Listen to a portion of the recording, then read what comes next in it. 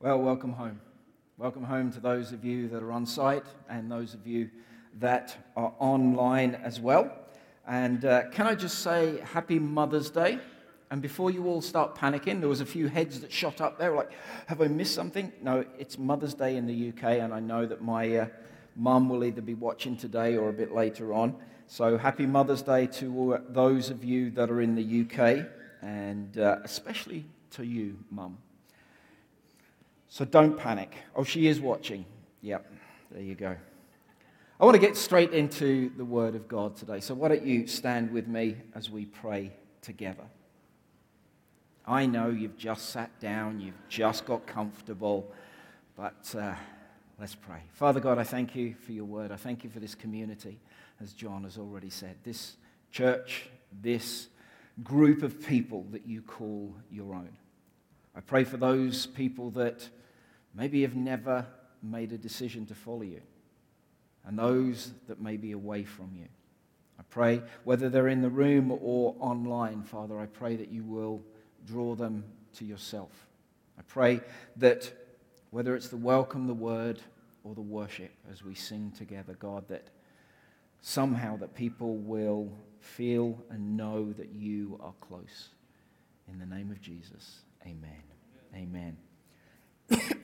So, my passport runs out. It's a UK passport that I have, and it runs out sometime, I can't actually remember, I think it's in September that it runs out.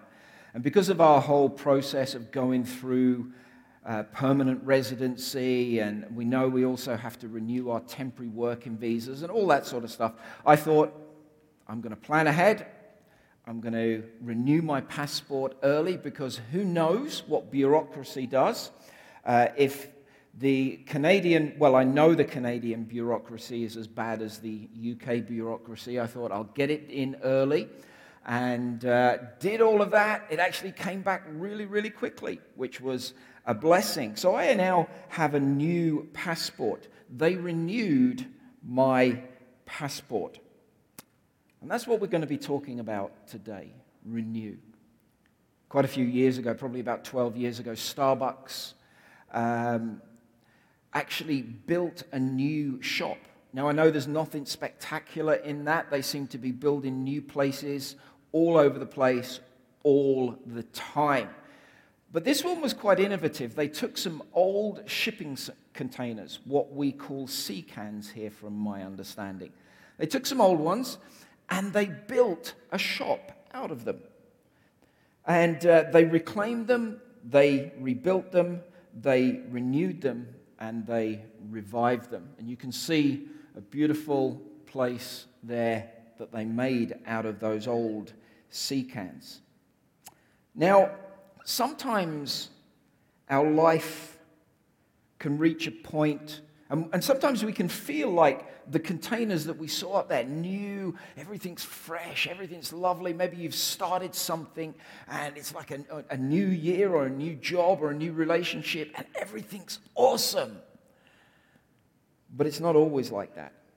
Sometimes, more often, we can feel like these ones that are coming up now.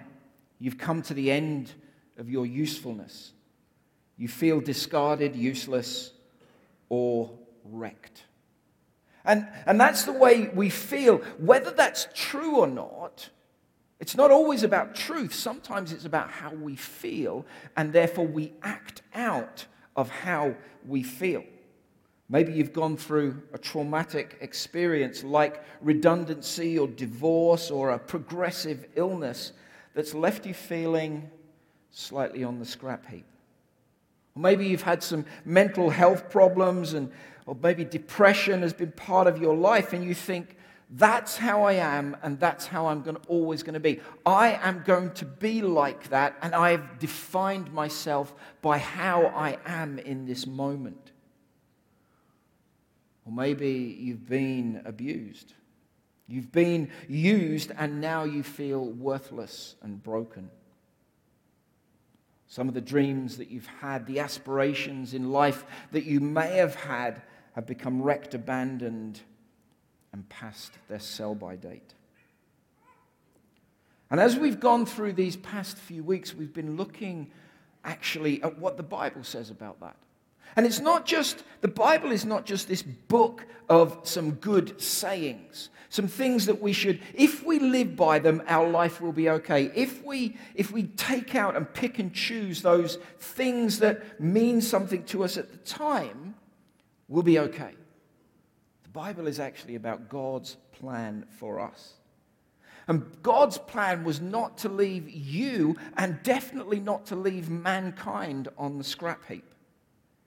You see, his plan was to reclaim us, to rebuild us, to renew us, and to revive us. It was not Starbucks that originated those words. So I want to say, wherever you feel, you might feel brand new. You might feel, hey, this is awesome. Or at the other end of the spectrum, you might feel discarded, useless. Wherever you feel in that process, can I say to you, it's not over. Because even if you're at this end, God has still got something incredible for your life. And if you're at this end where it does feel like the disused sea can, God can take you, reclaim you, rebuild you, renew you, and revive you. Have you ever had your mind changed about something? I think the reality is if you're shaking your head, then you've got a serious problem. Most of us, and I'm not talking about something little like the burgers look good on the menu. I'm going to have a burger. Actually, you know what? I'm going to have fish tonight instead. I mean something big. Something where you've looked at something, you've had a set mind about something, and it's been changed. And I think all of us in some way have done that. Our perspectives have been changed. And even if you think recently, we had become comfortable in many ways. Disease, pandemics were things that affected other countries. And actually, we've realized how quickly that can change. COVID swept across the earth. It affected every single country to a greater or lesser extent. And so our mindsets about disease were changed. This week we're looking at being renewed. And that word renewed is actually used quite a bit in different contexts throughout the Bible. Different writers use that word in different ways to mean different things. In the Psalms, which is a book, it's a songbook. A songbook and a book of poetry. It talks about our youth being renewed in Psalm 103. Isaiah chapter 40 talks about our strength being renewed. In the New Testament, one of the letters that Paul writes to one of the churches that he loves talks about our inner person being renewed. But there's another verse, and if you've been around church for any length of time, I'm pretty sure you'll have heard someone speak on Romans 12. And it talks about our mind being renewed. And I want you to, when you think about this verse, got to remember who Paul was speaking to. The guy that wrote the book, or the letter Romans, he wrote it to a church that was pretty much the epicenter of culture, the epicenter of physical strength in terms of armies. The epicenter of everything flowed from Rome. And so he's speaking to a new church there, and he's actually saying, don't just fit into everything that's going on around you.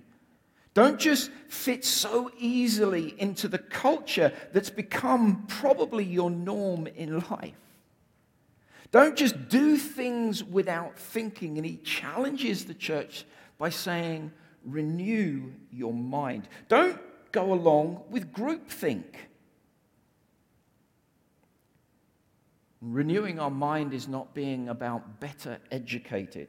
That's not renewing, that's expanding. And we need education. But the problem is we're more educated, we have more access to information, and we're supposedly more socially connected through the internet than at any stage in previous history. Yet when we look around, we see more isolation, we see more mental health problems, and we see less and less contentment. And so being more connected and having more information doesn't change us, but having our minds renewed changes us. Let me read Romans 12. Therefore I urge you, brothers and sisters, in view of God's mercy. I love the fact that when Paul is talking about it, he sets their mind towards God. He said, what I'm about to say, I want you to read it through the lens of God's mercy. Offer your bodies as a living sacrifice, holy and pleasing to God. This is your true and proper worship. Do not conform to the pattern of this world, but be transformed by the renewing of your mind. Bring about change by the renewing of your mind. Then you will be able to test and approve what God's will is, his good, pleasing, and perfect will. For by the grace given me, I say to every one of you, do not think of yourself more highly than you ought, but rather think of yourself with sober judgment, or with humility, in accordance with the faith that God has distributed to each of you. So Paul is saying, don't just fit in. Don't just go along with what the prevailing society is saying. Now, sometimes it's right, but not always. The problem is when we think about what Paul is saying there, he's saying that often we're programmed and conditioned by society around us. We just think, well, if that's what the majority thinks, then it must be right. But as we've seen through many times in history, we look at slavery. The majority of people agreed and bought in to slavery. White people, that is. And it was the prevailing thinking of the day that it was okay, that some people were just subhuman. But just because that was the group think doesn't mean to say it was right. And we all know now it was obviously very, very wrong. And we're programmed and conditioned to think in a certain way by the world around us. And when we look at that word conform, it means to push into shape. To be conformed, to be made in a certain way, made according to a pattern. If you think like we think, if you act like we act, if you believe what we believe, then we will accept you. But the problem with that is, and Paul is saying this to the Roman church, he's saying, don't just fit in with what is going on, because what is going on is actually just going to make you the same as everyone around you. There is a pattern of the world that would seek to push you into, that would seek to make you think and act, believe and do what everyone else is doing. But just because everyone's doing it doesn't mean to say it's right. Did your parents ever say to you, well, if your friend told you to jump off a cliff, would you do it? Yep, thanks, Dad.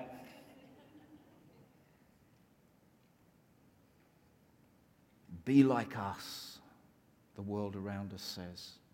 Do what we do. For those of you that are Trekkies, resistance is futile. See, but the Bible says, Paul is saying here, be deprogrammed. Be set free. Not just change your behavior. That's not what he's saying. He's saying, be free in your thinking. Be renewed. Have a mindset change. I remember growing up and got to a realization I couldn't obey the rules of the Bible. Anyone else thought that?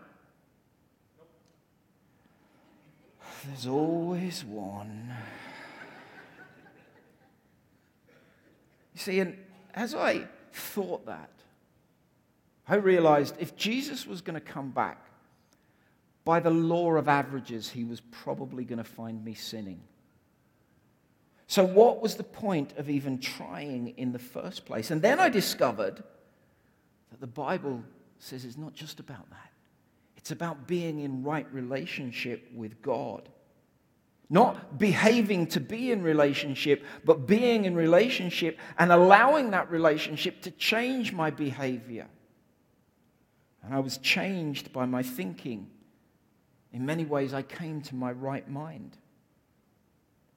And to renew is to be taken back to what we were meant to be like.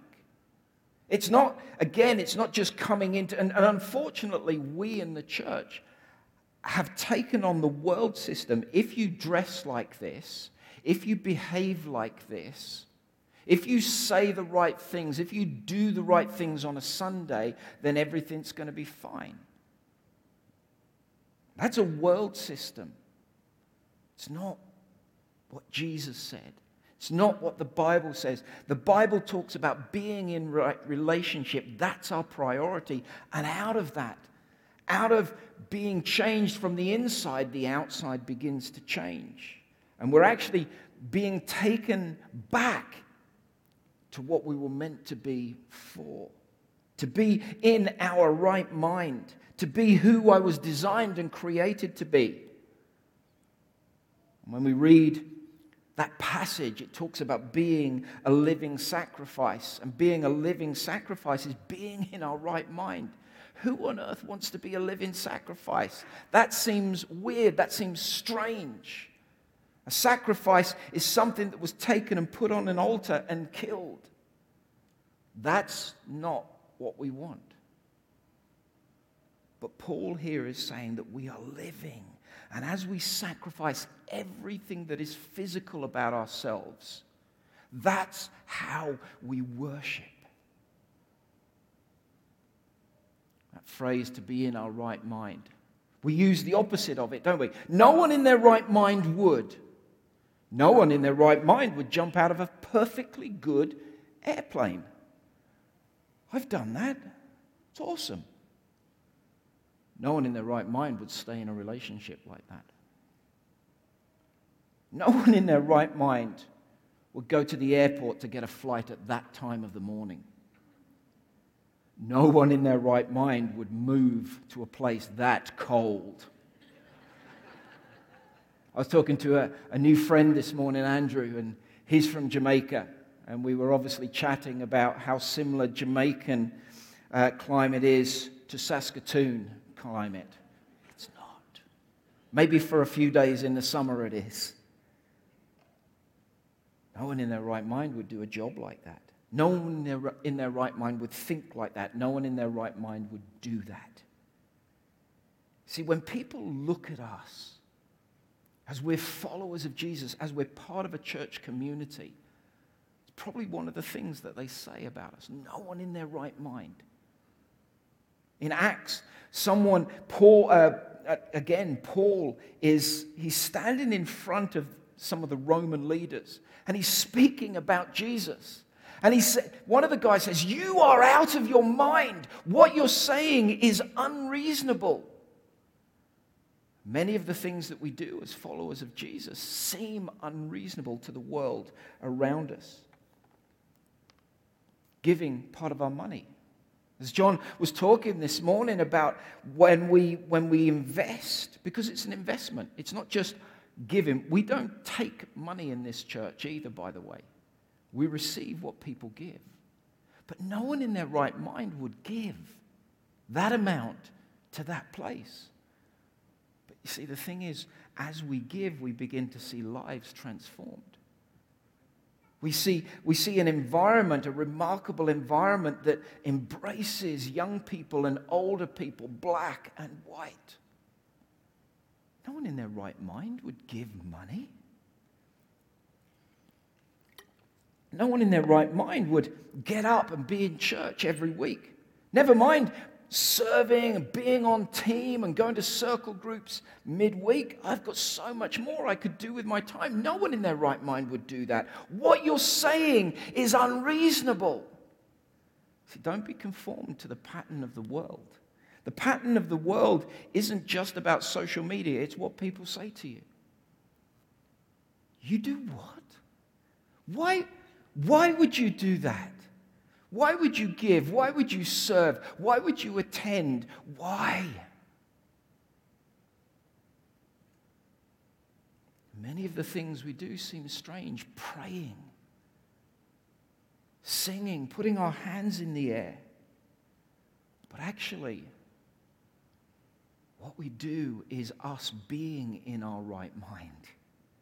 Because our mind has been renewed. I know I've said this many, many times near the end of the service, but one of the phrases I love from the parable, the story that Jesus told of the prodigal son, it says, when he came to his right mind.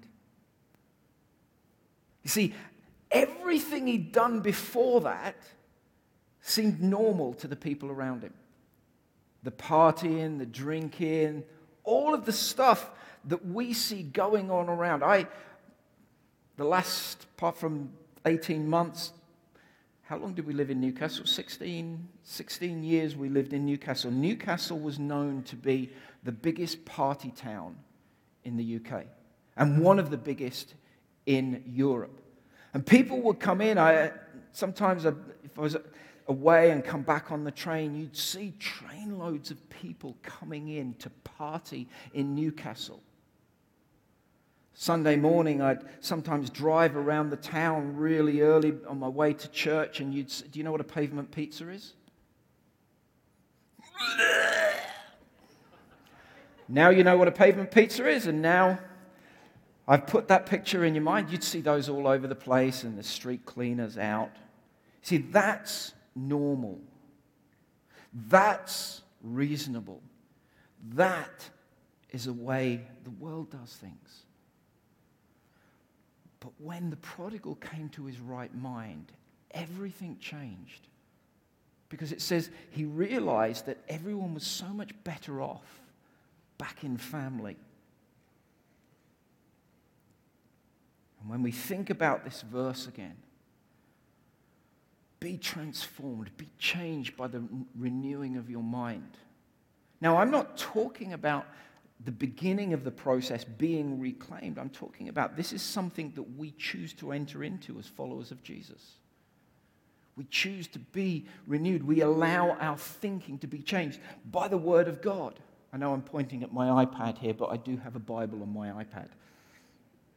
My mind isn't changed by my iPad. Well, actually, it often is if we spend too much time on other stuff. But Paul is saying a life of worship actually puts us in our right mind. And worship, yes, singing and putting our hands in the air, and however we express our worship in the moments of church and whether we listen to it on the car or whatever, that's all part of worship, but it's a part of worship. It isn't worship. It's not the whole of worship. See, worship is putting something or someone above ourselves, and we all worship. Some people worship themselves, some people worship sports, some people worship their kids. Some people worship many other things, but we all worship. Why? Because we were created to worship. We were created to worship, and we will worship something, not always the right things. But worship is putting something or someone above ourselves. When we're in our right mind, when our mind is renewed, we will worship the right thing. Mark 5 verse 15 talks about a man that was full of demons met Jesus. And he wasn't just healed, he was in his right mind when he left Jesus. Romans 12, again, verse 3 talks about being in our right mind. And we're told to think of ourselves in a right mind. Easter's coming up. And John used the phrase, I think you used the phrase, it changed everything. Was that right? So he used the phrase, it changed everything. I don't think we always understand how much it changed. We think, yeah, well, we know about Easter, it's nice, or Resurrection Sunday, Good Friday. It changed us. No. Easter changed everything across the Western world, no, Eastern world, Western world. Why? Because up until that point, power was the virtue. Up until that point, knowledge was a virtue. Up until that point, humility was a vice. Did you know that? We look now at humility as a virtue, don't we? When we think about someone, and I say the word humility or humble, you might think of someone and you think they're really good because they're humble. Up until Easter, that was not true. If you look in history, if you look at the writings of people previous to Easter, power was the virtue. But suddenly, because here is the man Jesus, the God Jesus, on a cross, humiliated in front of everyone. And people began to change their thinking about what humility was. It changed everything, and we are in our right mind. Don't think of ourselves more highly than we ought. It was seen as a weakness, but as we've come to our right mind, we know it now as a strength. It talks about us being living sacrifices, handing everything of who we are over to God, because we know that God is bigger than us. It's not a power thing. Submission is not what is taken from us. Submission is what we give. And we submit ourselves as our reasonable act of worship. And we connect all our life, everything that's physical about us, with an act of worship. And can I say, I've said this many times before, we don't worship because we feel like it. We don't worship because circumstances are good, because the environment is conducive to what we're doing, or because we sense God's presence. Those are not the reasons we worship. We worship because of who God is. We worship because we declare who He is, and sometimes out of that, we get the sense of God's presence. We choose to put our own feelings, not quash them, but put them aside. We choose to say, God, my understanding of you is expanding, and therefore the feelings of worthlessness, the feelings of depression or anxiety, God, I don't get rid of them, but I choose to understand that you are bigger than them, and therefore I worship you. Why? Because our minds have been renewed.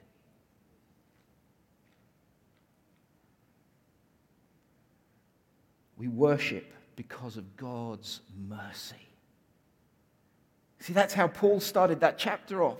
He said, in light of God's mercy, remembering who God is, remembering his feelings towards you, remembering what He's done in light of God's mercy. And our worship is a response to who God is. Now, sacrifice won't get us closer to God, but it is a response to His closeness, even if we don't feel it. God loves us.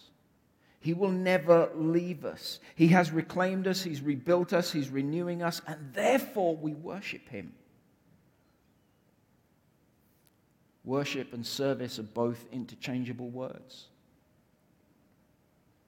It's not singing and serving, it is, this is my worship. It's the same with our finance. Everything that's physical about ourselves, our time, our gifts, our resources, are our reasonable act of worship. We lay them on the altar before God. That's not reasonable. We are out of our minds. No. We're in our right mind. But the world system around us says that's not reasonable. We talk about service. And worship is, as I've said already, much bigger than our singing, but it is part of it. Worship is service. I want to ask you, how are we serving in this place? And if you're not, and you're part of this community, I want you to ask yourself, what's my reasonable act of service within this environment? Whether it's on a Sunday or midweek, what can I reasonably do to contribute to what is happening here in this place? It's not just for a select few. It's for all of us. How can I give my gifts, talents, and resources as part of my worship?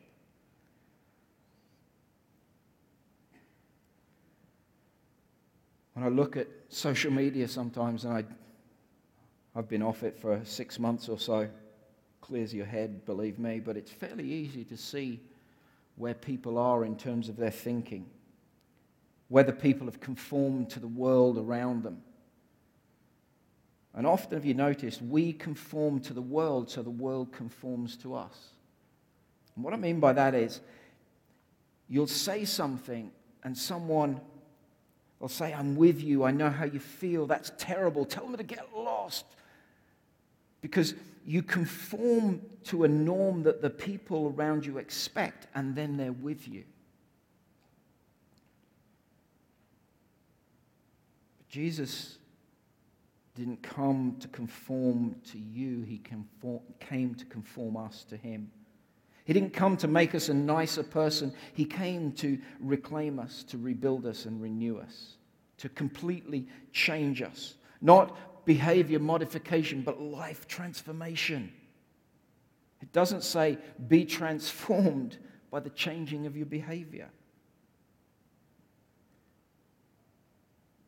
Right thinking in Jesus doesn't come from more education or cognitive behavior therapy, which, can I say, I fully support, but it does come from a life of worship, a life of service. Putting Jesus in his right place by saying, as the followers of Christ, not my will, but yours be done. We submit our will, our thinking, our behavior, our dreams and aspirations to Jesus. And I know that's not popular. That's not today's thinking because it's about me, my body, my behavior, my money, my dreams, my aspirations. But we begin to say, as we're followers of Jesus, my body is yours, my thinking is yours, my time, my talents, my resources, I submit to you. And too often we conform to the pattern of everyone around us. Resistance is futile. We may dress slightly different, but we begin to look like the world around us. Mike Glenn, this is a phrase I used, or a quote I used a couple of weeks ago, who's a respected US pastor, says the world isn't mad at the church because we're different. They're mad at us because we aren't different enough. When you've been touched by God, not only do you stop doing wrong, you start doing right. We love people like Jesus does, not because people live up to our expectations, our behavior standards, or our shared political ideologies. We love people because Jesus told us to. And as he tells us to, he didn't just say, love people. I know it's going to be hard, get on with it. He said, the same love that I have for you, you have to give to other people. His love flows in us, and we understand his love, and then it flows through us. Not because people conform to what we think. Most of them won't, but because they are made in the image, and they are image bearers of Jesus, wherever stage of life they are. I've got so much more I want to say, but I've come to the end of my time. do want to put a challenge, a very practical challenge to us as a church. You see, when we come to our right mind, when we lay everything as a sacrifice before God, it will reorientate our life priorities. It will change how we see people. And the challenge, the question I want to ask is, what do you do when you come to church? What do you do? I do the same. Do you go immediately to your friends? To those people that are like you? Or do you look for people that may be looking a bit lost? Do you look for those that, and it's not just the single people, because sometimes people come in as a family, they don't know what the heck is going on. Do we look for them? Do we find them? Do we introduce? Do we connect with people? See, I know it's a tough thing, especially for introverts.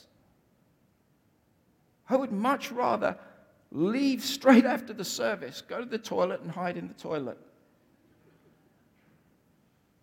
Some people laughing nervously, thinking, yeah, I'd love to do, and I do that. It's not about our personality. It's about our thinking. Because, you see, the people that are lonely know what it's like to be lonely or alone. You know what you felt like maybe when you came into a church or a building, and you recognize the people that are like that. It's easy to see them there. And so what I can do is I recognize people like me. I can go and find them. Walking into a place and feeling strange, and that may be your experience this morning. I'd love to meet you after the service. I'm going to be outside, not running to the toilet. But I want us to be challenged as a church. Can we reorientate our thinking, not to be so insular in this place? This is just between me and God. Yeah, but God's brought someone in this place that He wants you to meet. For some people, it is going to be easier. But those of you, can I challenge those of you that are more extroverted? Don't give a hi and a bye. See, introverted people have an ability to go deeper quicker. A deeper relationship. Extroverted people, yeah, you get around the room, you read the room, you're there, you're all over the place, but you're there and you're gone. Take time. Spend a few moments. Find out why they're here. Find out what's going on in their lives.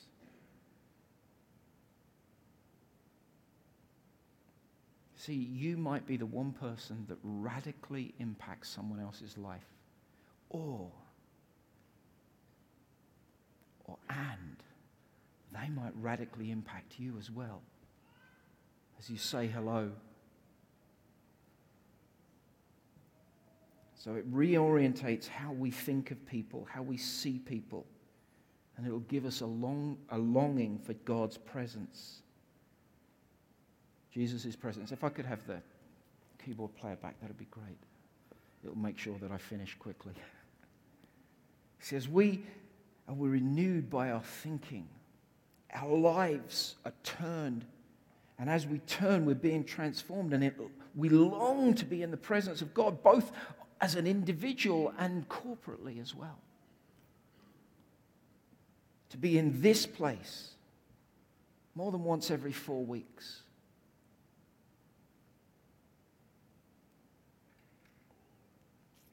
I'm going to have to end there. I'll come back to it next week. I want us to be a community that embraces broken people like me, like you.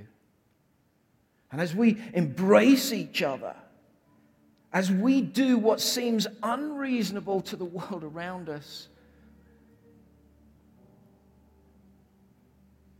we're made whole. Like I talked about last week, about that rebuilding, the potter takes our life.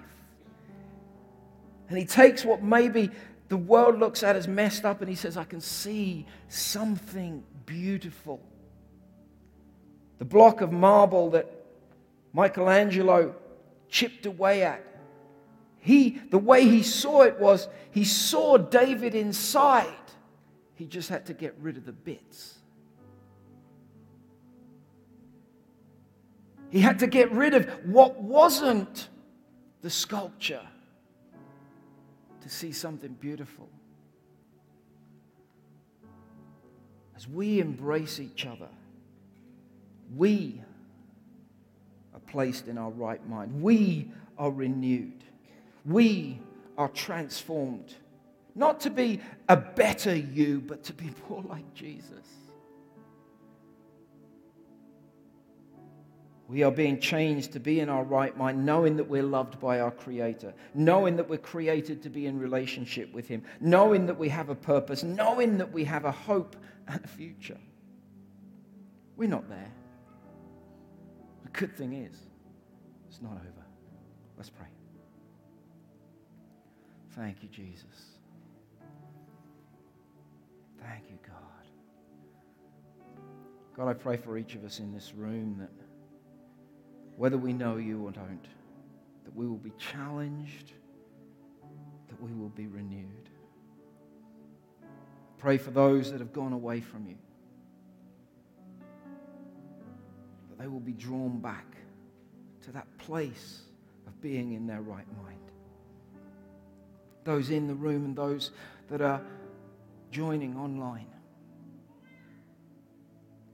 I pray that the renewal process will continue with each and every one of us. Thank you, God, that you say it to us. It's not over.